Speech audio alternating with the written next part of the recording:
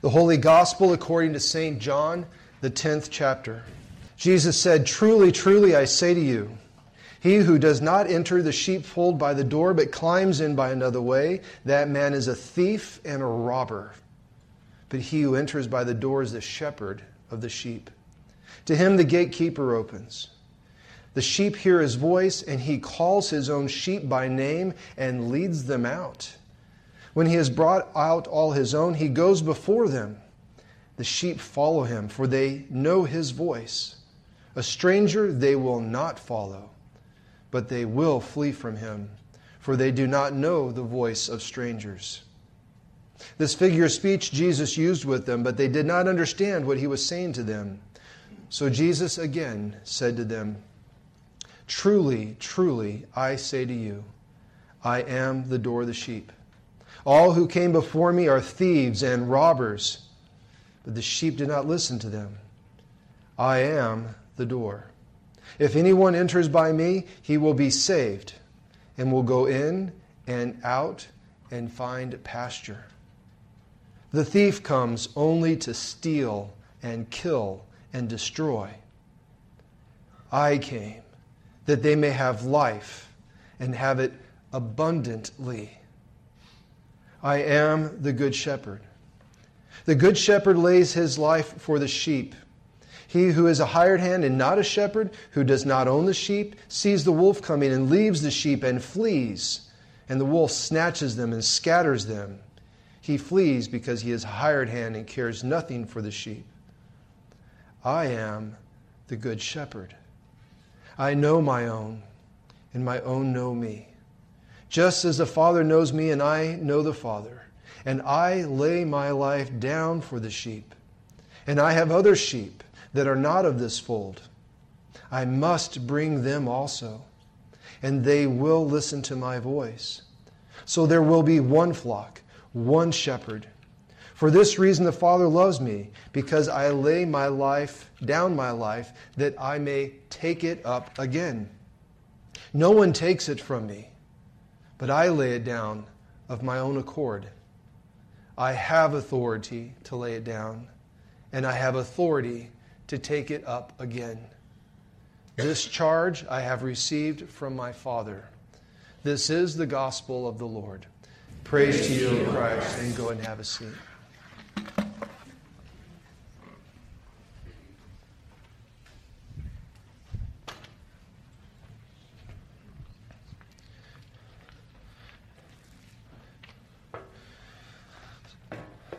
So of all the times I was able to hear a message or a teaching about the 23rd Psalm, which is the psalm that's associated with this day, the Good Shepherd Sunday, of all the times I've heard that, one has always, since the day I received the gift, has always come to my mind first and foremost, and that's what I'm going to be sharing with you today.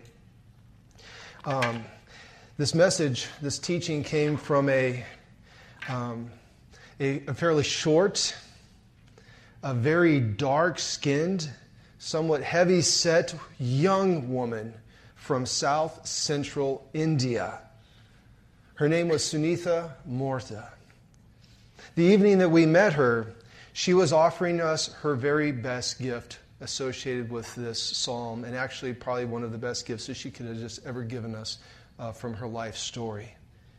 She offered this piece of her life story because she was a Christian child that was in a land that did not have a lot of Christians, at least the place where she was being raised. And she said that although her story was unique to her, that in some way her story could be felt and understood by us all. It was the beginning of a school year for her. She was so nervous about this first day of school. She was wondering, what are the teachers going to demand and expect of me? And then she wondered, what are the students going to demand or expect of me, and how am I going to fit in? And the biggest thing that would cause her to be a little bit anxious or nervous about this day is, would they like me? When I go to school and I'm surrounded with these people, will they see me for who I am, and will they still like me? Well, she had specific fears, that, besides the nervousness, but specific fears, and it was directly related to her skin color. See, people in India adhere to a caste system, she said. And in that system, some are considered better than others because they have more money, they're part of an accepted religion, maybe they have the powerful friends, they are recognized by the powerful people, maybe they have the beautiful outward appearance and or for her, light skin. And some of those caste systems are found in every culture that we've ever seen or know. We know about them ourselves. She went on to describe how there are established boundaries between each caste level. The high had their systems and the middle didn't cross over. The middle had their systems, the lower didn't cross over. You stayed in your system, you operated in this system. These boundaries kept the high people high and kept the low people low. And although her family was not a part of the high or the low, they were in this middle caste system, still, even that system, they understood that people with dark-colored skin were not considered beautiful. The day came for her to go to school. She gathered her things, she put them in her backpack, and she began this long walk to school. And as she walked along these streets, in India there's a lot of people, more per foot than we know here. Just hundreds and hundreds, thousands of people, and they're packed along these city streets, businesses, homes all mixed up, a few traffic pieces going on there, and roads.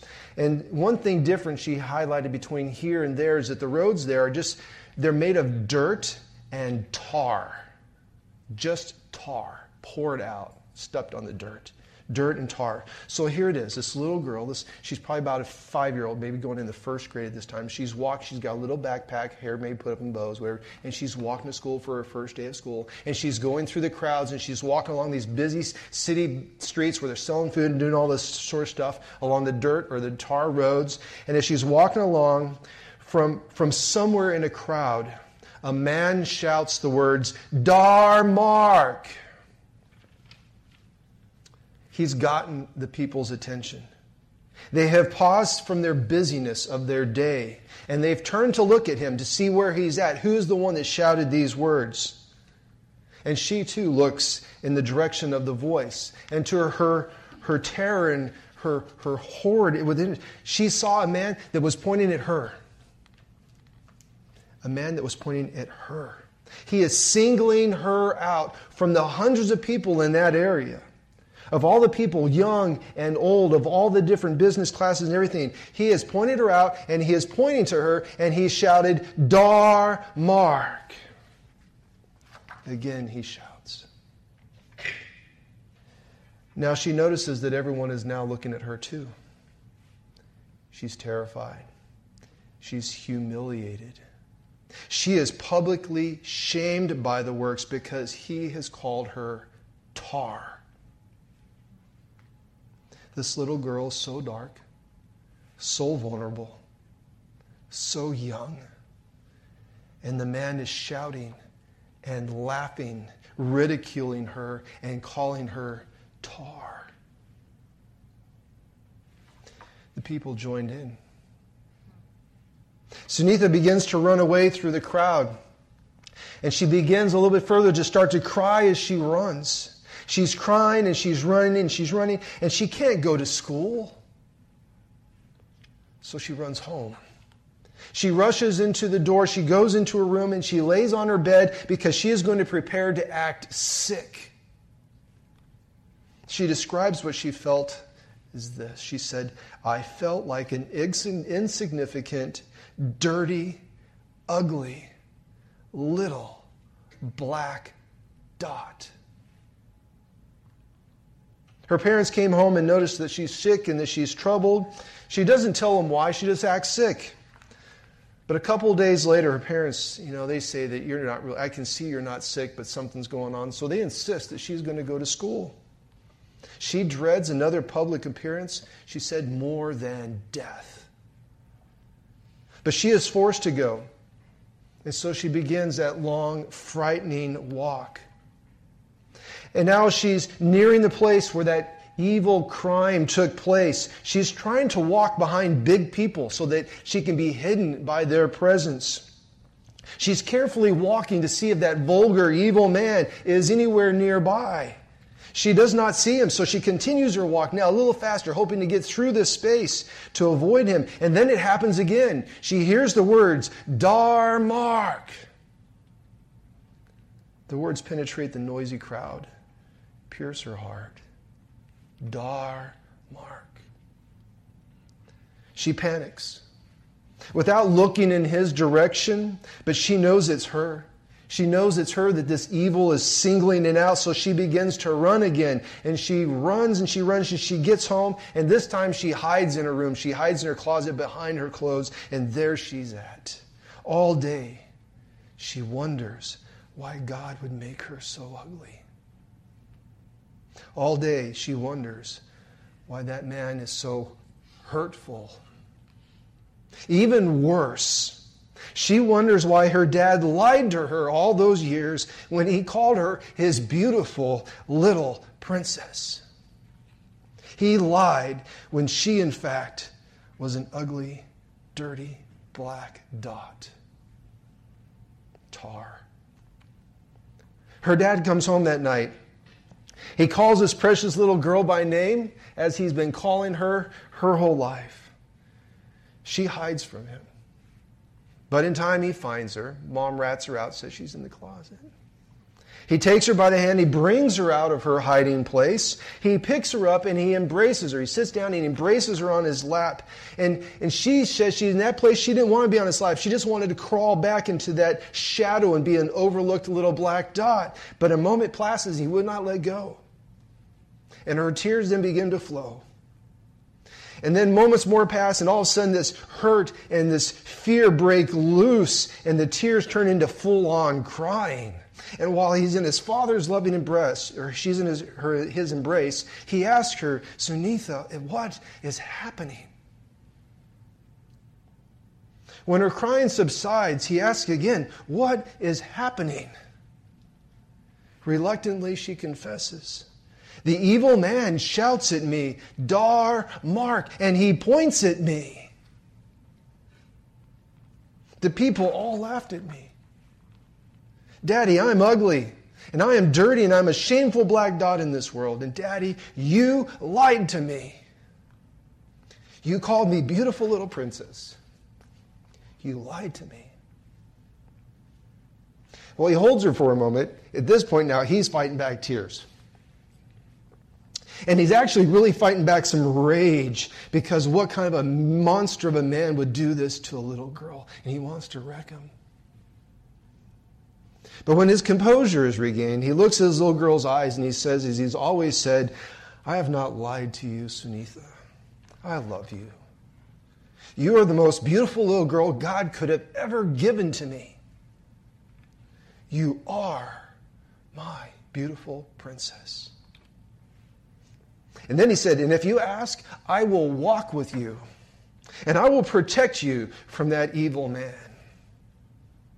As long as I live, you will never have to walk alone. The next day she asked. And she said her exceptionally tall and strong father proudly held her hand, and he walked his princess to school. And when he got to the place where the evil one resided, he saw the evil man, and he pointed at him out, and he stared him down. And he was silent. And she was safe. When she ended her story, she knelt in front of a big cross on stage, and there she prayed. And when her prayer had ended, she remained kneeling and quiet. And as she knelt, the lights of the building dimmed to the point it was complete darkness inside this building. Guys, would you turn those off? And in the darkness, there was complete silence. And then it happened. The darkness was pierced by a single bright white light shining upon the cross, much like behind the cross here. And then the silence was pierced by the sound. 20,000 teenagers, 5,000 adults are in this place, and that silence in the stadium in the darkness was pierced by Sunitha's voice. And she read us the 23rd Psalm. I'm going to ask that you read that with me now. The Lord is my shepherd, I shall not want. He makes me to lie down in green pastures. He leads me beside the still waters. He restores my soul. He leads me in the paths of righteousness for his name's sake. Yea, though I walk through the valley of the shadow of death, I will fear no evil, for you are with me. Your rod and your staff, they comfort me. You prepare a table before me in the presence of my enemies. You anoint my head with oil. My cup runs over. Surely goodness and mercy shall follow me all the days of my life, and I will dwell in the house of the Lord forever. Not that one yet, guys.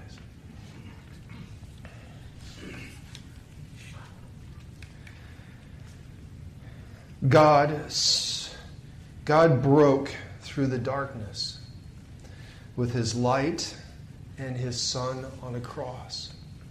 God broke through the silence of creation with his word and into our world with his good shepherd. He walks with us, our good shepherd, and we are never, ever alone. A short, dark-skinned, somewhat heavy, young woman from South Central India gave the most precious and beautiful gift she could possibly give. The gift was not so much about a father who loved his little girl and called her his precious little princess. The gift was about our Heavenly Father who comes across time and eternity, and he tears open the heavens and through his Son in baptism says, "You are mine. I love you, and you are beautiful in my sight." The gift was not so much about mortal parents who walk next to their children and we do our best to protect our children and keep them away from evil. It wasn't so much about that. The gift that she gave that night is the fact that nothing in all creation can separate us from the love of God in Christ Jesus, our good shepherd. He laid his life down. He took his life up again. He has authority to do this. And he did it. He stands between us and the evil in this world. And he stares evil down and he delivers us. And on our last day, he will do that at the grave because he will deliver us from that evil thing and that death. Some have argued that nowhere in the Bible, nowhere else in the Bible does Jesus express his intent and his mission and his ministry more than what we read in today's gospel lesson. And we could have flown right by it without paying much attention, but at this point we're going to highlight it, and that was that next screen. Today's gospel lesson, John 10, verse 10, he says that. And let's read it together. "The thief comes only to steal and kill and destroy. I came that they may have life and have it abundantly." His mission, his ministry, his reason, his purpose, his intent. In contrast to all that the world wants to do to rob us of life, think about it. Think about the thieves who rob us of our holiness and have us participate in the disgusting things in this world. The thieves that cause us to lose our righteousness and maybe even throw in our freedom so we'll be slaves to this world. Think about the bandits who strike us with thoughts of inadequacies, who use people to speak those ugly things, who use other people to cause doubts inside of us. Think about the evil that expressed through people from the time they enter school, on those playgrounds when they're being teased and ridiculed for everything, all the way till the time they go to the grave. All the way that this vain addictions in this life rob us of life, about the joy-robbing worries that are inspired by liars and lies in this world. In contrast to all of that wants to kill and steal and destroy us, we have Jesus. And Jesus comes to give life. But not just life. What's the last word on that second sentence? It starts with an A. It says abundantly. Let's say that word together. Abundantly. Jesus comes so that we have abundant life, now and into eternity. Did you hear the subtleties? It's not just survival. It's flourishing. He doesn't have us as Christians in his church and in his flock so that we can just get by. He wants us to thrive. It's not just existence. Ingrained, mundane worlds that you can't even remember what you did the day before, the clothes you wore, the food you ate. No, but joy that you remember.